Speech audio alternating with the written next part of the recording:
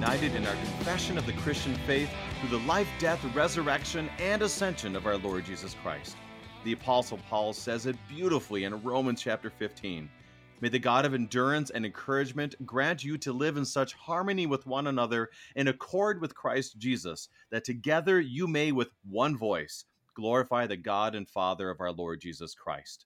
We seek this harmony by the Holy Spirit through the study of the clear and concise teachings confessed in the Book of Concord. Because this book is not just some book, but it is a book that is in accord with God's holy word. I'm your host, Brady Finnern, District President of the Minnesota North District of the Lutheran Church Missouri Synod. Thank you for joining us on Worldwide KFUO, Christ for you, anytime, anywhere. Today we look at the section 3 of the Small Catechism, the Table of Duties. Luther includes this section to address our understanding of a very clear understanding as Lutherans of vocation.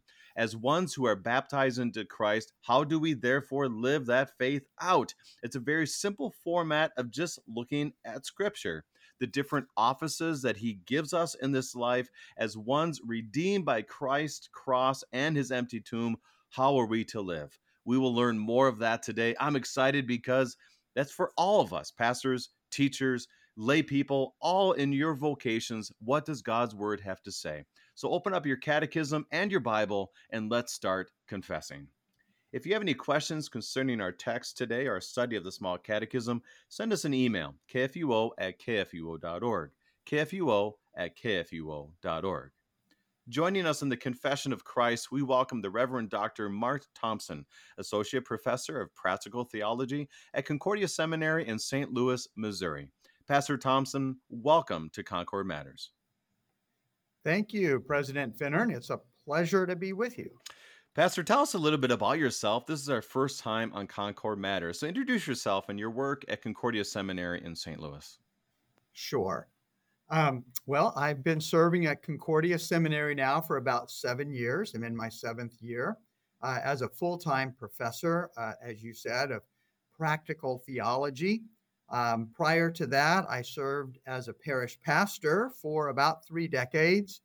Started in Minnesota, not the North District where you're at, but in the South District. Correct. In Mankato, and then served a parish in Southwest Missouri in the town of Monette, St. John's Lutheran Church, and then 16 years here in the greater St. Louis area. During that time, I also taught online for the seminary some and on-campus intensives. Then they called me full-time, like I said, in 2016. I serve in the practical theology department, so I teach pastoral leadership and theology. I teach courses on incorporation into congregational life, teaching the faith, and a variety of other practical courses. I also direct the specific ministry pastor program, sometimes called the SMP program, here at the seminary, and that's an online distance education program for forming pastors for specific ministries in our synod. I'm married to Cheryl, and she's a licensed professional counselor. This program is called Concord Matters. Her counseling office that she started is called Concord Counseling, by the way. Interesting.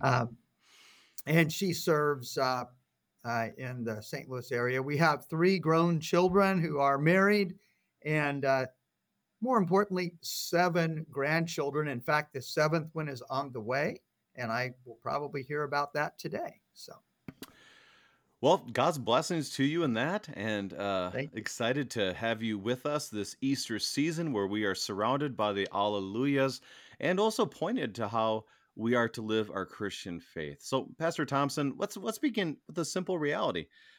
We are looking, let me take a step back. We are looking at the Small Catechism, Luther's Small Catechism with explanation. This is a 2017 version from Concordia Publishing House, and we'll begin on page 33. But before we do this, section 3, the Table of Duties, for most of us who have gone through confirmation, this was not something we covered, partly because of time, energy. Our pastors got wore out by our junior high kids, when we were that age. And so it's something that is so rich. And so why is it important for us as Christians to not forget section 3. And is it still relevant to our lives today? Well, yes, the answer is definitely yes, perhaps even more relevant than maybe when we were growing up, although it's always been relevant. But it speaks to vocation. And in the world in which we live today, there's a kind of a lack of understanding of vocation. And it's important for children to be taught this from little on up so they understand, God's will for their lives as they seek to serve their neighbor and how God has called them to do that. It's also important for adults to reflect on this because a lot of the messages we get from our society today don't reflect a Christian understanding of service to the neighbor and what God is calling us to do. So I think it's as relevant today as at any time in the history of the church. And Pastor, it's something where as we look at each section, I think it's important that something that someone pointed me towards was not only us thinking, okay, how is this relevant for me? Which is true. So, like, for example, our beginning talks to pastors and preachers. So this is relevant for you and I in the preaching office to say, okay, this is what the Lord directs me and how to fulfill my vocation. But also, and I emphasize this as I was taught it, to churches when they go through the call process and churches who have a called pastor, is that this is actually also a call to prayer. How can I pray for my pastor to live according to what God's word has to say? How can I pray for the government, the citizens, husbands, wives, parents, children, all of them, and how they can fulfill these vocations that the Lord has clearly given to them? So that's one, I think, very important piece of this as well that you've spoken to, of not only this is what I am to do by God's help, but also this is how I am to pray for others in these offices as well. Anything else you want to highlight before we start digging in? Well, yeah, I think that is an excellent point because it reminds us that this is God's will. And God is working through these various means, the people that he has placed, whether it's the pastor or governing authorities or the members of a congregation that he has placed in certain positions. But God is the one working through them to carry out his will and to serve the neighbor, to love the neighbor. And so your point about this is a call to prayer is very well made because it's something that we are seeking God's guidance and direction and his will to be done among us. And so that makes a lot of sense. Well, Yeah, let me say a couple of things just as we start to look into it. We've talked a lot about, okay, this is what God is calling me to do, right? There's a reason that this is section 3 in the Catechism. When Luther organized it, he didn't start off with this in section 1. Section 1 is the 6 chief parts of Christian doctrine. And while we do start off with God's will there with the 10 commandments, the way Luther organized it was to help us realize that the most important thing is the gospel, is what God does for us and for our life and salvation. And if we think about this in terms of relationships, first let's think about our relationship with God. Sometimes we refer to that as a vertical relationship. So God's relationship with us, and that is all about Jesus. It's all about God's grace. And that forms us into who we are as his beloved children with whom he is well pleased through faith in the saving work of Jesus Christ. And it is then out of that relationship that we then are seeking to fulfill his will in loving our neighbor. And sometimes we refer to that as our horizontal relationship. So vertical before God, horizontal in service to others, in service to our neighbor in need. And we make those distinctions because we don't want to imply or even be tempted to think that our work is what is going to give us the certainty that God loves us, but rather our work is to share God's love with the neighbor because we know God has loved us. And we want that love to then extend through us to caring for the needs of our neighbor. So I think that is an important way to look at this whole thing, is God's promise to us. And then that equips us and frees us to serve others, as God's people. Well, let's start digging in on page 33. It begins to bishops, pastors, and preachers, according to 1 Timothy and Titus. We begin. The overseer must be above reproach, the husband of but one wife, temperate, self-controlled, respectable, hospitable, able to teach, not given to drunkenness, not violent but gentle, not quarrelsome, not a lover of money.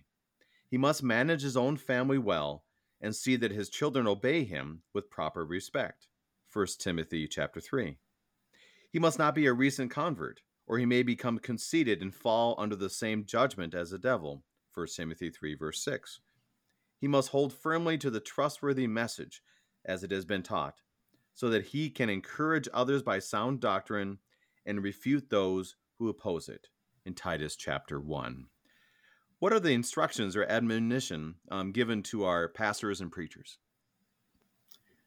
Well, this is something that here at the seminary we focus on a lot, right? Because we are seeking to form men to be in a position to be called to be pastors. And so the description here give us what a pastor needs to be.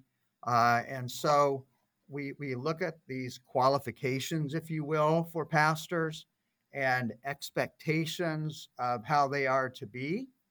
And that is what guides, to a large extent, what we call our ministerial formation programs at the seminary. I think it's interesting to note, there's one thing I always focus on when I'm working with new students who are preparing for pastoral ministry, and say the introduction to the pastoral ministry class. Perhaps you recall that when you were at the seminary. Of course. That first phrase, the overseer, must be above reproach. And of course, overseer here is referring to pastor.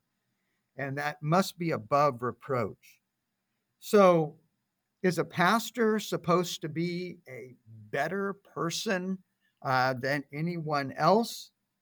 I don't know if we're really talking about, simply the qualities of an individual. The focus here is that the pastor is to behave in such a way that his life is in service to the gospel, that he doesn't distract people from hearing the word of God that he's preaching, and that they can see more or less the fruits of faith in the life that he lives. And so everything that is described here, and not only in 1 Timothy 3, the first quote you mentioned, but in the others, are all for the sake of the pastor being called to deliver the saving gospel of Jesus Christ, and for people to be able to receive that through the power of the Holy Spirit. Now, there are specific things that we get into here, things like particular moral behavior that would be expected of any Christian, but certainly of the pastor, the ability to manage his family and to be a leader, if you will, in his own home. Also, one specific thing that we often emphasize, and that is he must be able to teach. The kinds of things you're doing right now as we discuss the table of duties here in the Catechism.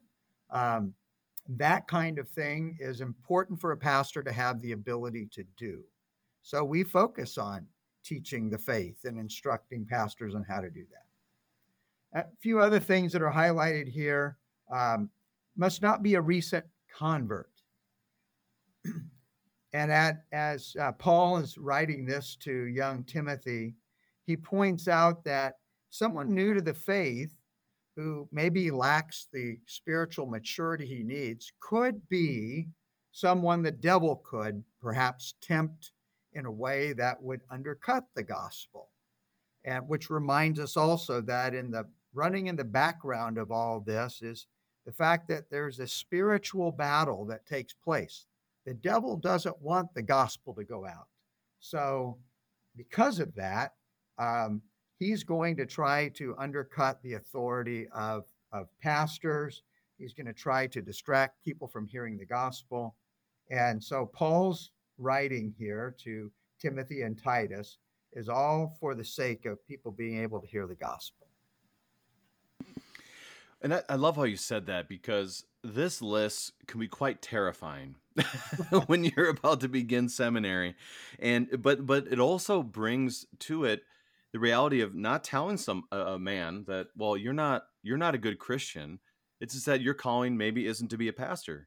And for others, that this formational process that you're speaking of is to say, maybe this is what the Lord is leading you towards, and also, like I said, I encourage you, our listeners, to pray for your pastors in this way, that he can be a man above reproach, a husband of one wife, temperate and self-controlled, respectable, and go down the list, and that we continually will encourage others by sound doctrine, which is a daily task of repentance and forgiveness that we always have. So, like I said before, this is really about prayer, bringing our pastors and our other workers, to be true, to the feet of Christ, and have Lord help them to be faithful servants. Pastor, anything else on that first section?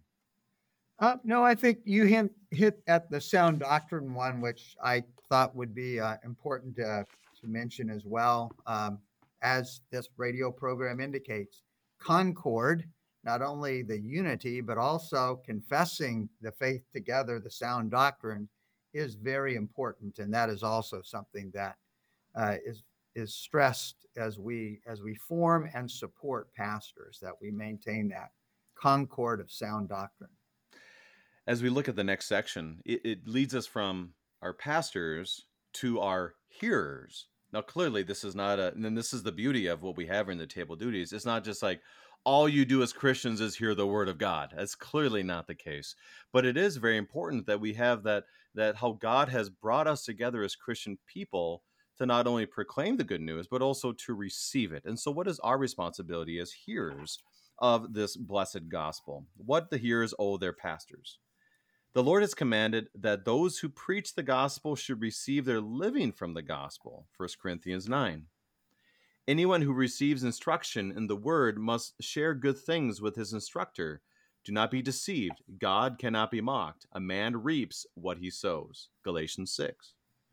The elders who direct the affairs of the church well are worthy of double honor, especially for those who work in preaching and teaching.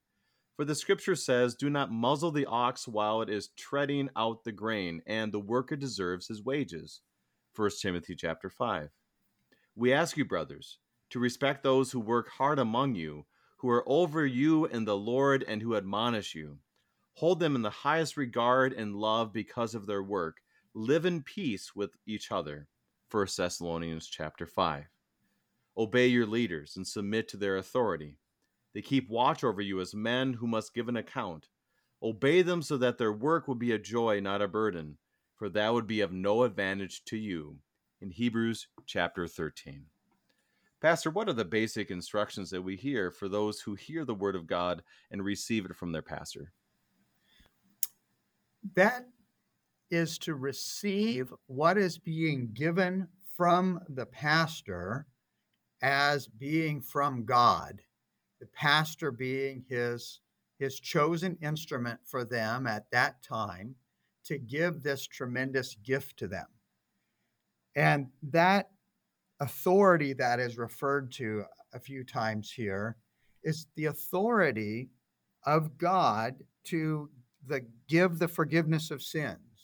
You hear that when the pastor pronounces the absolution in the divine service. In the stead and by the command of my Lord Jesus Christ, I forgive you all your sins. And so to look to that person as someone God has placed there to deliver the gifts of Christ is to honor the office and to care for and to support the person God has placed into it. And I love the Hebrews 13 passage, the one that you read at the end, because it puts this into the context. You obey the leaders and submit to their authority for the reason I just mentioned, um, and realize that they are keeping watch over you as men who must give an account. They have a responsibility to God that is for your sake and for your benefit. So help to make their work a joy, not a burden. And I tell you, I was at a conference earlier this week on family discipleship, and one of the sessions there talked about how, it's always been difficult for pastors, but in this day and age, with the undercutting of authority in general and the persecution of the church that is increasing even in the West, we've got a lot of very discouraged pastors out there. And many of them are just trying to faithfully do their job, and they're easily getting discouraged. So to honor them so that their work will be a joy, not a burden, that is a real blessing to them. And as the writer to the Hebrews says, it's a blessing to you as well. To undercut their authority is not going to be of any advantage to you. So I love this section. I think it's very pertinent today. And it does admit this reality. And I heard one layperson tell me this since I've been district president, is it said, Pastor, talking to me, that we have always been blessed with our pastors. And he said, I've not always liked all my pastors, but all the pastors were there as a blessing, called to our congregation as a blessing from the Lord. And I think that really is in light of everything that is said here. This isn't a likability contest, or this isn't a, hey, you better make sure you give them the highest wage within a 50-mile radius. But it's about the Lord has called this pastor to this place. How can we not only hear the gospel, like you said so well, but also to love and to care for them as one that God has put into that office for the sake of the gospel? And that's different for everybody. And that's kind of the joy of it, the frustration of it. And you know what? Your pastor is going to make mistakes. So part of this, and I'm feeling it when I hear these passages, is how can I make sure I'm gracious with this guy? How can I make sure that I'm forgiving with this guy as he is gracious and as the Lord is gracious and forgiving with me? Pastor, any other thoughts on that before we get to our next section? Yeah, just two quick ones, because again, this is really important. One is I noticed this as a pastor observing another congregation where the devil had gotten into and tempted some of the members of that congregation to be very hypercritical of this young pastor, this new pastor, just right out of the seminary. And as you alluded to, pastors are going to make mistakes. They have a lot to learn still about how to work within a congregation when they're first a pastor, and even later on. We're always learning.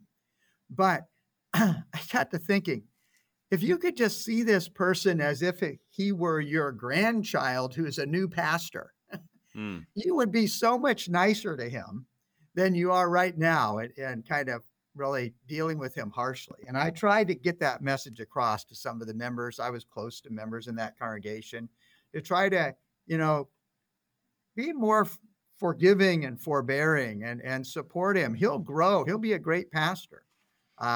Anyway, that was one thought. But then the other one was a story we talked about, I was in Minnesota as a young pastor, and I had a rural parish that I served part of the time I was there. And one member, an old farmer in that congregation who was very wise, said something to me as a young pastor that was so helpful. So I'd been there a couple of years, and maybe not even that long. Let's say within the first year, it was probably the case.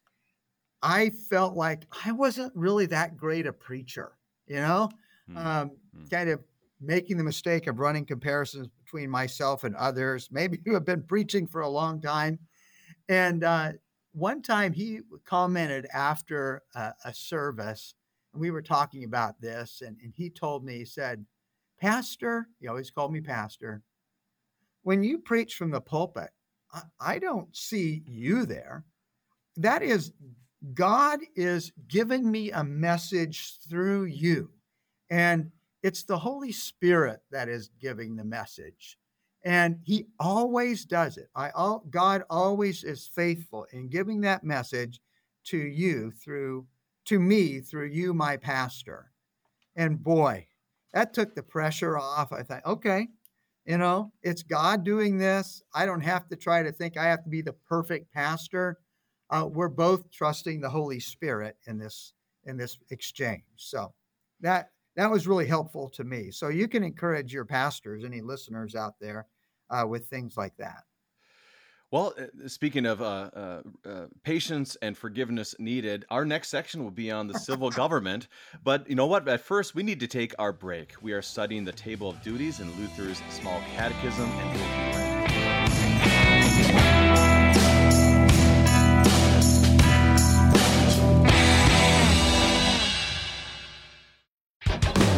Iron sharpens iron, and one man sharpens another. Put this wisdom of God into practice by listening to Sharper Iron on KFUO. I'm your host, Pastor Timothy Apple, and faithful pastors from around the world help sharpen my faith in Christ every episode. I know you'll be blessed by listening and studying God's Word with us. Listen to Sharper Iron weekdays at 8 a.m. on KFUO and on demand at kfuo.org, the KFUO radio app, and anywhere you get your podcasts.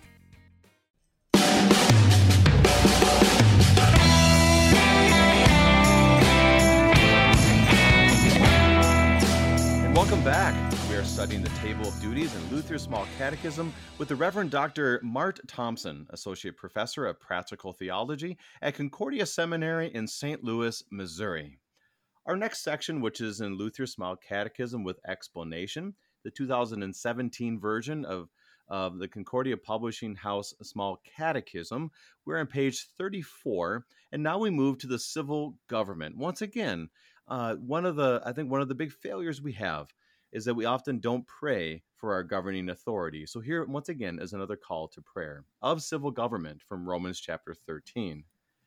Everyone must submit himself to the governing authorities, for there is no authority except that which God has established. The authorities that exist have been established by God. Consequently, he who rebels against the authority is rebelling against what God has instituted, and those who do not bring judgment on themselves. For rulers hold no terror for those who do right, but for those who do wrong. Do you want to be free from fear of the one in authority?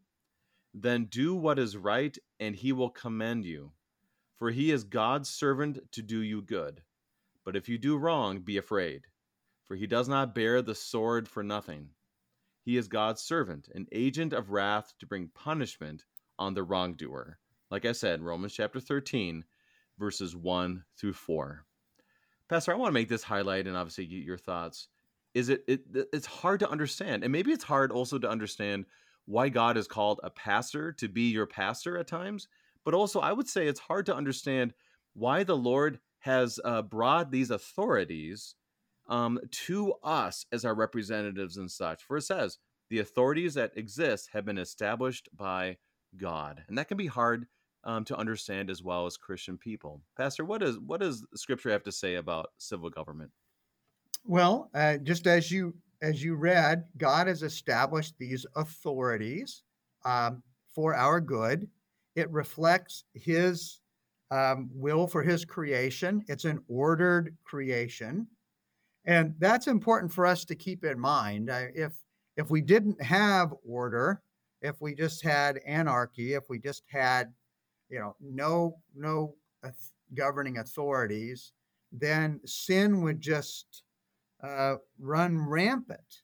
And this is something that Luther, in his day, he knew that the governing officials weren't perfect. Some of them were perhaps not even Christian, but he knew that the rule of law was very important, and that's why that is included in his catechism. It's in God's word, and it's still pertinent for today. One thing that I take some comfort in, reading here what you did from St. Paul, thinking about the governing authorities in Paul's day, they certainly weren't Christian, the Roman government that we're thinking of here. And yet they did have a rule of law that helped keep order and peace. And if Paul could exhort prayer for the Roman emperor, I think he can exhort us in prayer and honoring as faithful citizens the governing authorities. Now, of course, the other thing, and this is a word to those governing authorities, we want to pray that they govern according to God's will and that they keep order and the rule of law for the well-being of all people. And so that should be a part of our prayer too. It doesn't mean when we honor them that we endorse everything that they say and do, but it's that we pray that they would govern according to God's will. And that in our day and age also means we as citizens participating in that government according to God's will. That's the system we have today. And so it's a reminder of place that they are there, and so we pray and we respect. And boy, that's difficult in today's news world, and the political climate. Like I said, you said before, it's always been tough on pastors. Well, it's always been controversial in the government work. So sometimes we get a little bit narcissistic and act like, well, this is the absolute worst it's ever been because this person didn't get elected or something along those lines. But it is just a reminder that we are to work together. We are to pray for them. And, maybe when's the last time you wrote an encouraging letter to your representative other than just complaints? And so it really is something that brings me to my knees and understanding that I have not fulfilled my vocation as a citizen and how I see the civil government. Anything else you want to highlight? No, I think you said that pretty well. The next section is on the responsibility of citizens, and while some listeners may be in positions of serving in the government, I think the next section applies to all of us. All right, let's get to it then. Let's get to it. Of citizens on page 34. Give to Caesar what is Caesar's, and to God what is God's. Matthew 22. It is necessary to submit to the authorities, not only because of possible punishment, but also because of conscience. This is also why you pay taxes, for the authorities are God's servants who give their full time into governing. Give everyone what you owe him. If you owe taxes, pay taxes. If revenue, then revenue. If respect, then respect. If honor, then honor. Romans 13. I urge you then, first of all, that requests, prayers, intercession, and thanksgiving be made for everyone, for kings and all those in authority, that we may live peaceful and quiet lives in all godliness and holiness. This is good and pleases God our Savior. 1 Timothy 2. Remind the people to subject to rulers and authorities, to be obedient, to be ready to do whatever is good. Titus chapter 3.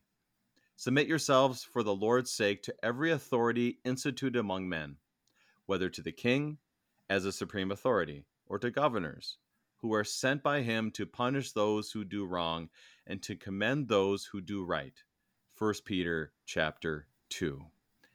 Pastor, I want to highlight this right away. Recently, I just paid my taxes, met with my tax guy, wrote out the check, sent it in the mail. I'm not sure if I did that with a joyful and happy spirit. I think I need some grace in this. Other thoughts you have on these very important passages? Does it say we have to be joyful about it? Doesn't say that, but you're right. Fair enough. I did it though. Well, but I think the implication is we should do it willingly, right? That's true. Whether what we feel at the time, I'm not sure, but yeah. It goes back to this whole thing about God being God of order. Now, something we might refer to here that runs throughout all of these is something we talk about in Lutheran circles as the two realms. Early at the beginning, I mentioned, those two kinds of relationships, the vertical and the horizontal. And when we think of government, we're thinking of the rule of law. We're thinking of the horizontal realm. We're thinking of life in this world where we need law to keep order and to help people be restrained from doing things that hurt others. So, in that way, those who give their lives full time to that work need to get paid. And they have to support their families as well. So, that helps me when it comes to paying my taxes. And I realize in this fallen world, we may have differences of opinion on how that money gets used. The overall idea, though, is that we need those institutions to provide for the needs of all people, and I think in that regard, I can live with that. I can give to Caesar what is Caesar's, and to God what is God's. And that goes into, the other authorities that we see manifest this, specifically, for example, the firefighters who will risk their lives to care for us, to protect us, the police officers, the Right. military. And that's one of the real blessings that we have, that I think there is a certain amount of respect in our culture for those offices that are before us. I think we need to pray more. I think we do, obviously need to respect more, and we need to, this is why we have other governing authorities, that when those individuals are not fulfilling their vocations faithfully, this is why you have judges and why you have representatives and other people in authority to make sure that that's being done in good order. All of that brings me to that understanding of the high calling that they have, the high callings that we all have, and how can we make sure that we are seeing this as something that God is doing in our world. And obviously, there needs to be a lot of grace and exhortation throughout the whole time. So it really is a blessing to hear these passages, because often we don't hear these passages. We'll That's hear the right. news. We'll make up our own thoughts. But boy, what a blessing to know what God has put before us. And I think it's important for when we're teaching young people, and that's why I'm really glad that this is in the Catechism. God maybe has gifted them to serve in some of these positions, and we certainly need Christians Mm-hmm.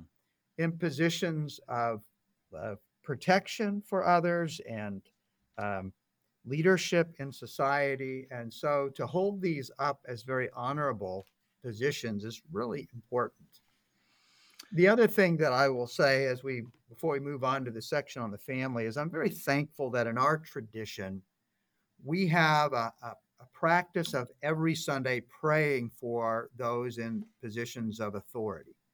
And so in our churches, in the prayer of the church, it's customary for pastors, for congregations, to pray for the president, the Congress, the governor, the legislature, for those who serve in these capacities.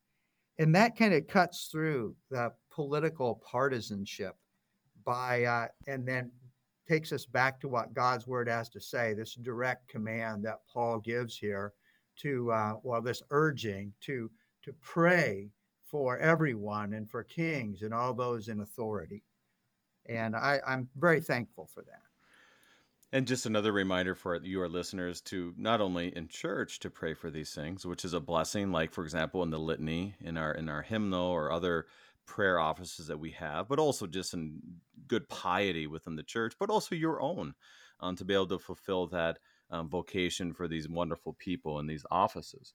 Now, now we go from government, so we go from church to our churchly life, to our governmental life, our community, our society, to our family. And what I'll do for this one, I think I will read the husbands and wives section together, because it's always good to go back and forth on husbands and wives. So we continue on page 35. To husbands. Husbands, in the same way, be considerate as you live with your wives, and treat them with respect as the weaker partner, and heirs with you of the gracious gift of life, so that nothing will hinder your prayers. 1 Peter chapter 3. Husbands, love your wives and do not be harsh with them. Colossians chapter 3.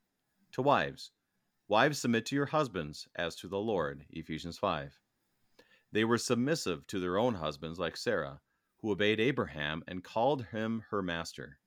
You are her daughters if you do what is right and do not give way to fear. 1 Peter chapter 3. As we look at this, it is, culturally, it can be a little bit confusing for people, but it is showing a high calling to both husbands and wives. And what does Scripture tell us?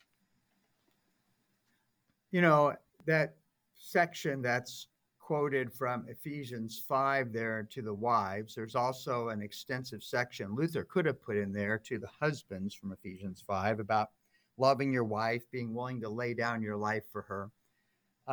But before that, in that Ephesians 5, Paul writes to submit to one another out of reverence for Christ.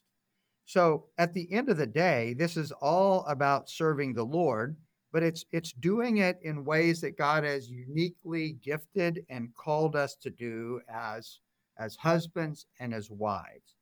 Part of God's ordered creation that He's gifted us in various ways to be together in a complementary way. I like this phrase I heard years ago at a conference, biblical complementarity, talking about how God has called husbands to serve their wives in a certain way and wives to serve their husbands in a certain way. And we're all serving the Lord as we do so.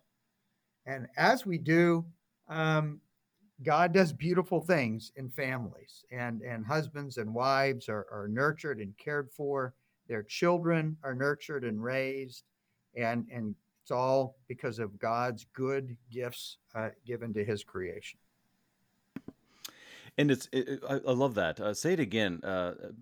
Biblical complementarianism, or how would you say it?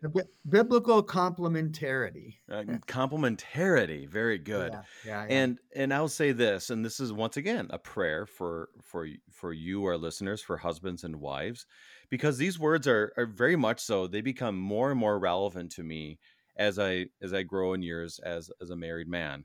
To my beloved bride is now 19 years. And I know it's going to grow even more and more of those times where I am to love her as Christ loved the church, and she submits and respects me as we do to Christ. And this is not something that we do perfectly, and not something that, as it tells us very clearly, not to be domineering or to lord it over, but it is it's just a beautiful thing, especially as you continue in your marriage. And you see these things become more and more true as we age. And so I ask for you to pray for our husbands and wives in each day to bring this to the foot of the cross in repentance and faith in the assurance that our Lord truly does forgive us as husbands and as wives. Anything else before we get to parents and children? No, I think that says it really well. Thank you. Just amen. Amen to this. Amen. Amen. All right, we go to parents, and then I'll also read of children. To parents. Fathers, do not exasperate your children. Instead, bring them up in the training and instruction of the Lord. Ephesians chapter 6. To children, obey your parents in the Lord, for this is right. Honor your father and your mother, which is the first commandment with a promise, that it may go well with you and you may enjoy long life on earth. Ephesians chapter 6. What I'm going to say is this. I'm going to start with this, Pastor, it is this reality. And you look back in your own childhood, at least in mine, and you think, you know what? It would have made my life just a little easier if I just would have listened to my parents. And I don't like admitting that, but that is the truth. So just a little bit of that promise that's given in the fourth commandment. It is so true. So parents, children, what does Scripture tell us? Well, I want to share with you a phrase that I really like regarding this, and that is creational wisdom. And creational wisdom is looking at God's word, especially His word of law that tells us how to live and behave in the world that God created us to live in. Now, I sometimes compare it to, say, an owner's manual for a car. So you buy a car, you have an owner's manual that is produced by the same entity that produced the car, right? That built the car. And it says, this is how you operate this vehicle so it is done successfully. Well, when God gives us that direction in His word, He's telling us how to live well in His creation. And so, like you were reflecting on your childhood, if I listened to God in this owner's manual for my life and honored my parents a little bit more, it would have run a little bit more smoothly for me. And the same thing with parents. Fathers are singled out there by Paul in Ephesians 6. Why? Because I'm not sure exactly, but maybe fathers are tempted not to exercise spiritual headship at times. Or maybe when they do, they're tempted to not do so in a nurturing sort of way. And so we're reminded in God's word that that has to happen. And then children, I love the way Paul takes what was in the Old Testament in Deuteronomy, and where it says, honor your father and your mother that it may go well with you in the land that you are about to enter. Basically, I'm paraphrasing a little bit. Well, Paul takes it and he applies that word of creational wisdom here in a more general sense, where he says, honor your father and your mother, little Brady, that it will go well with you, that you may enjoy long life on the earth. And so that's wisdom from our Creator and how to live in His creation. And as we listen to and are guided by it in this table of responsibilities, we are blessed. We are blessed in His creation. And I like how you brought that up, because this is something that we shared before our study today. Is you talked about, it's the table of duties, but also we could put it as table of vocations, but also table of responsibilities, which is really, I mean, think about this, of how it is your responsibility as a parent to not exasperate your children. Okay, that's we don't talk that way, especially in our culture, or definitely not instruction of the Lord. But also, it's your responsibility as a child to honor your parents. Like, this isn't just kind of like an optional thing you put to the side. This is your responsibility. This is your calling, if I could say it that way. Any thoughts on that? I mean, that is, I think, very helpful distinctions in our modern day language to help us understand the full power of what we're responsible for. Yes. Yeah. No, that's an excellent point. And when you're responsible to someone, correct? So I like that language because it's in the language of vocation. You're called to care for someone, to love your neighbor in this specific way. In this way, children are loving their parents, their neighbors, by honoring them. Parents are loving their children by exercising their responsibility for them and raising them in the faith.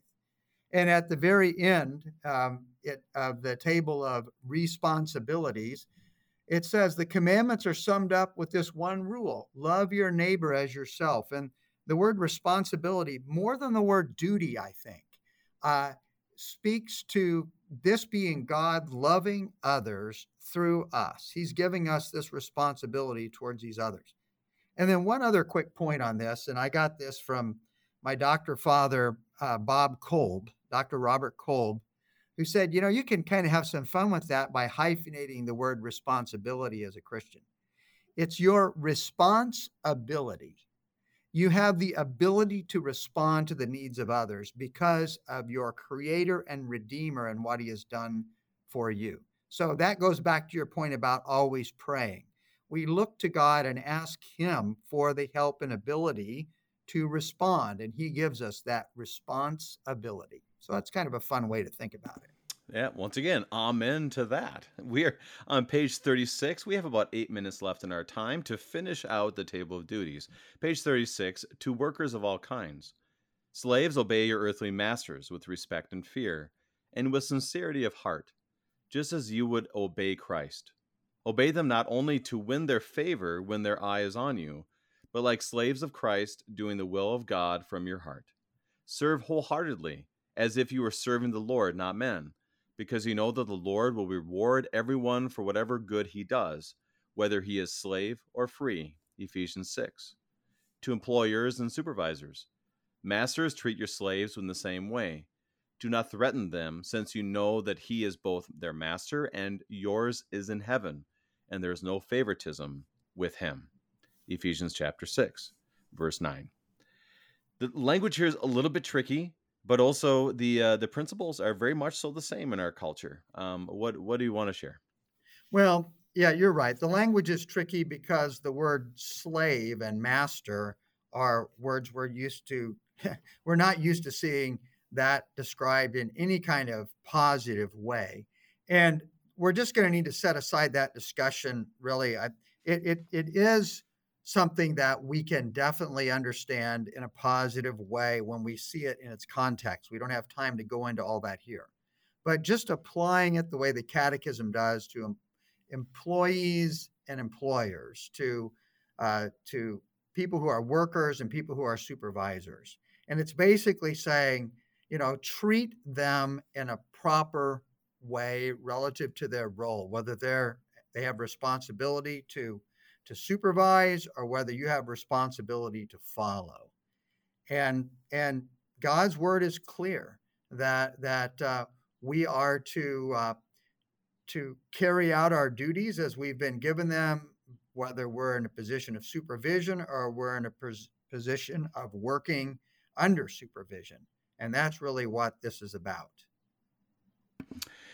And that's another example of, for example, when I am with my children in confirmation, when I would teach them, I would say, pray for your parents. They're a mess. And the same way in this is to pray for your boss, to pray for your superiors, because, you don't know what's going on in their life and the pressures that you're under. And at the same time, for you as a boss, if you will, or a manager of some sort, is how can I make sure I do not threaten and that I'm praying for those who work with me, or you could say under me. It's just something that is so vital in all of this, that we look at it and understand and try to see it from the other person's point of view. And when we do pray for individuals, the Lord does change our hearts by his word to better understand where we are as the body of Christ. Pastor, anything else on those two sections? No, I think that's all we can really address at this time. Got it. Awesome. Let's continue. To youth, this is important. Young men, in the same way, be submissive to those who are older. All of you clothe yourselves with humility toward one another, because God opposes the proud, but gives grace to the humble. Humble yourselves, therefore, under God's mighty hand, that he may lift you up in due time. 1 Peter chapter 5. This is an important message that is not always well received when we are young, but what a blessing it is when you see it in action. Pastor, I've been a track coach for 11 years. And what a joy it is when you see young people being respectful. And then what a joy it is when I work with young people who are respectful to tell their parents that their child is being a very respectful young man and young woman. And so this is happening. We'll say, oh, young people these days. It does happen. It doesn't always happen, but it does happen. And just a good reminder for them of the fruitfulness that does occur when our young people are being respectful, especially of their authority. So what else do you want to share? Well, I think you said it well. Everybody's to be humble, right? But there's a special point here made to youth, because you don't have the experience, and you don't realize you don't know things that you don't know, right? So he's essentially saying, Peter is, to err on the side as a young person of maybe assuming you don't know as much as you think. And when you do that, you're giving God the opportunity to help inform you better, to lift you up, to bless you through that. So it's actually sage wisdom to young people to operate this way. It will, as we remember with the fourth commandment, it will go well with you when you do this. Amen to that. Well, let's get to the last two. I'll read the last two as we get to about 3 minutes left in our time. To widows. The widow who is really in need and left all alone puts her hope in God and continues night and day to pray and ask to God for help. But the widow who lives for pleasure is dead even while she lives. 1 Timothy chapter 5. And to everyone, the commandments are summed up in this one rule: love your neighbor as yourself. Romans 13. I urge that requests, prayers, intercession, and thanksgiving be made for everyone. 1 Timothy chapter 2. Let each his lesson learn with care, and all the household well shall fare. Pastor, break those last two ones down. We have about 2 minutes left in our time. Okay.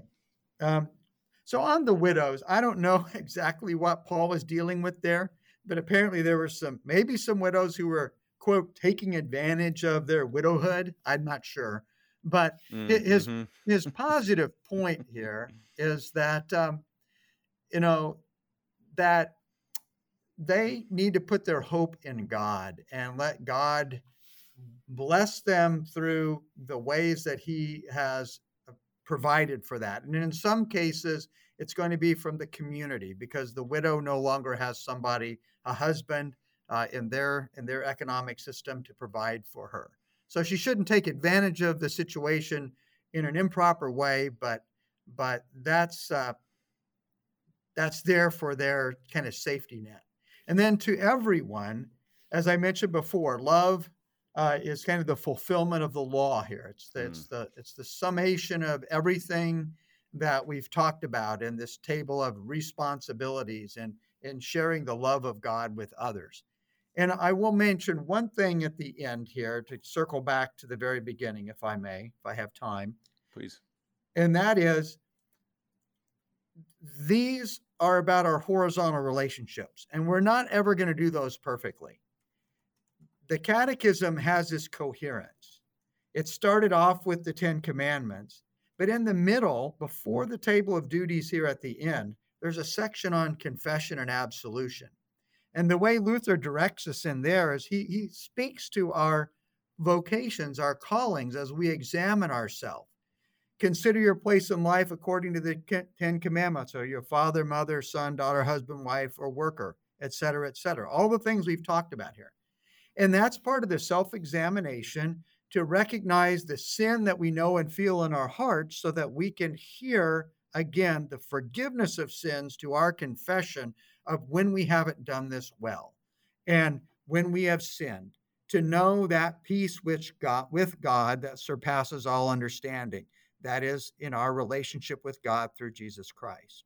So it's all served through vocation, building us up in love towards the neighbor, but also pointing us back to Christ for his forgiveness, life, and salvation earned for us on the cross and through his resurrection from the dead.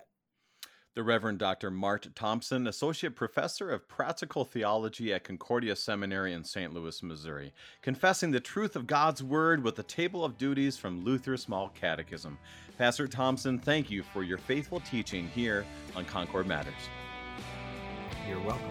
I'm your host, Pastor Brady Finnern. Thank you for joining us, and the Lord keep you safe in the palm of his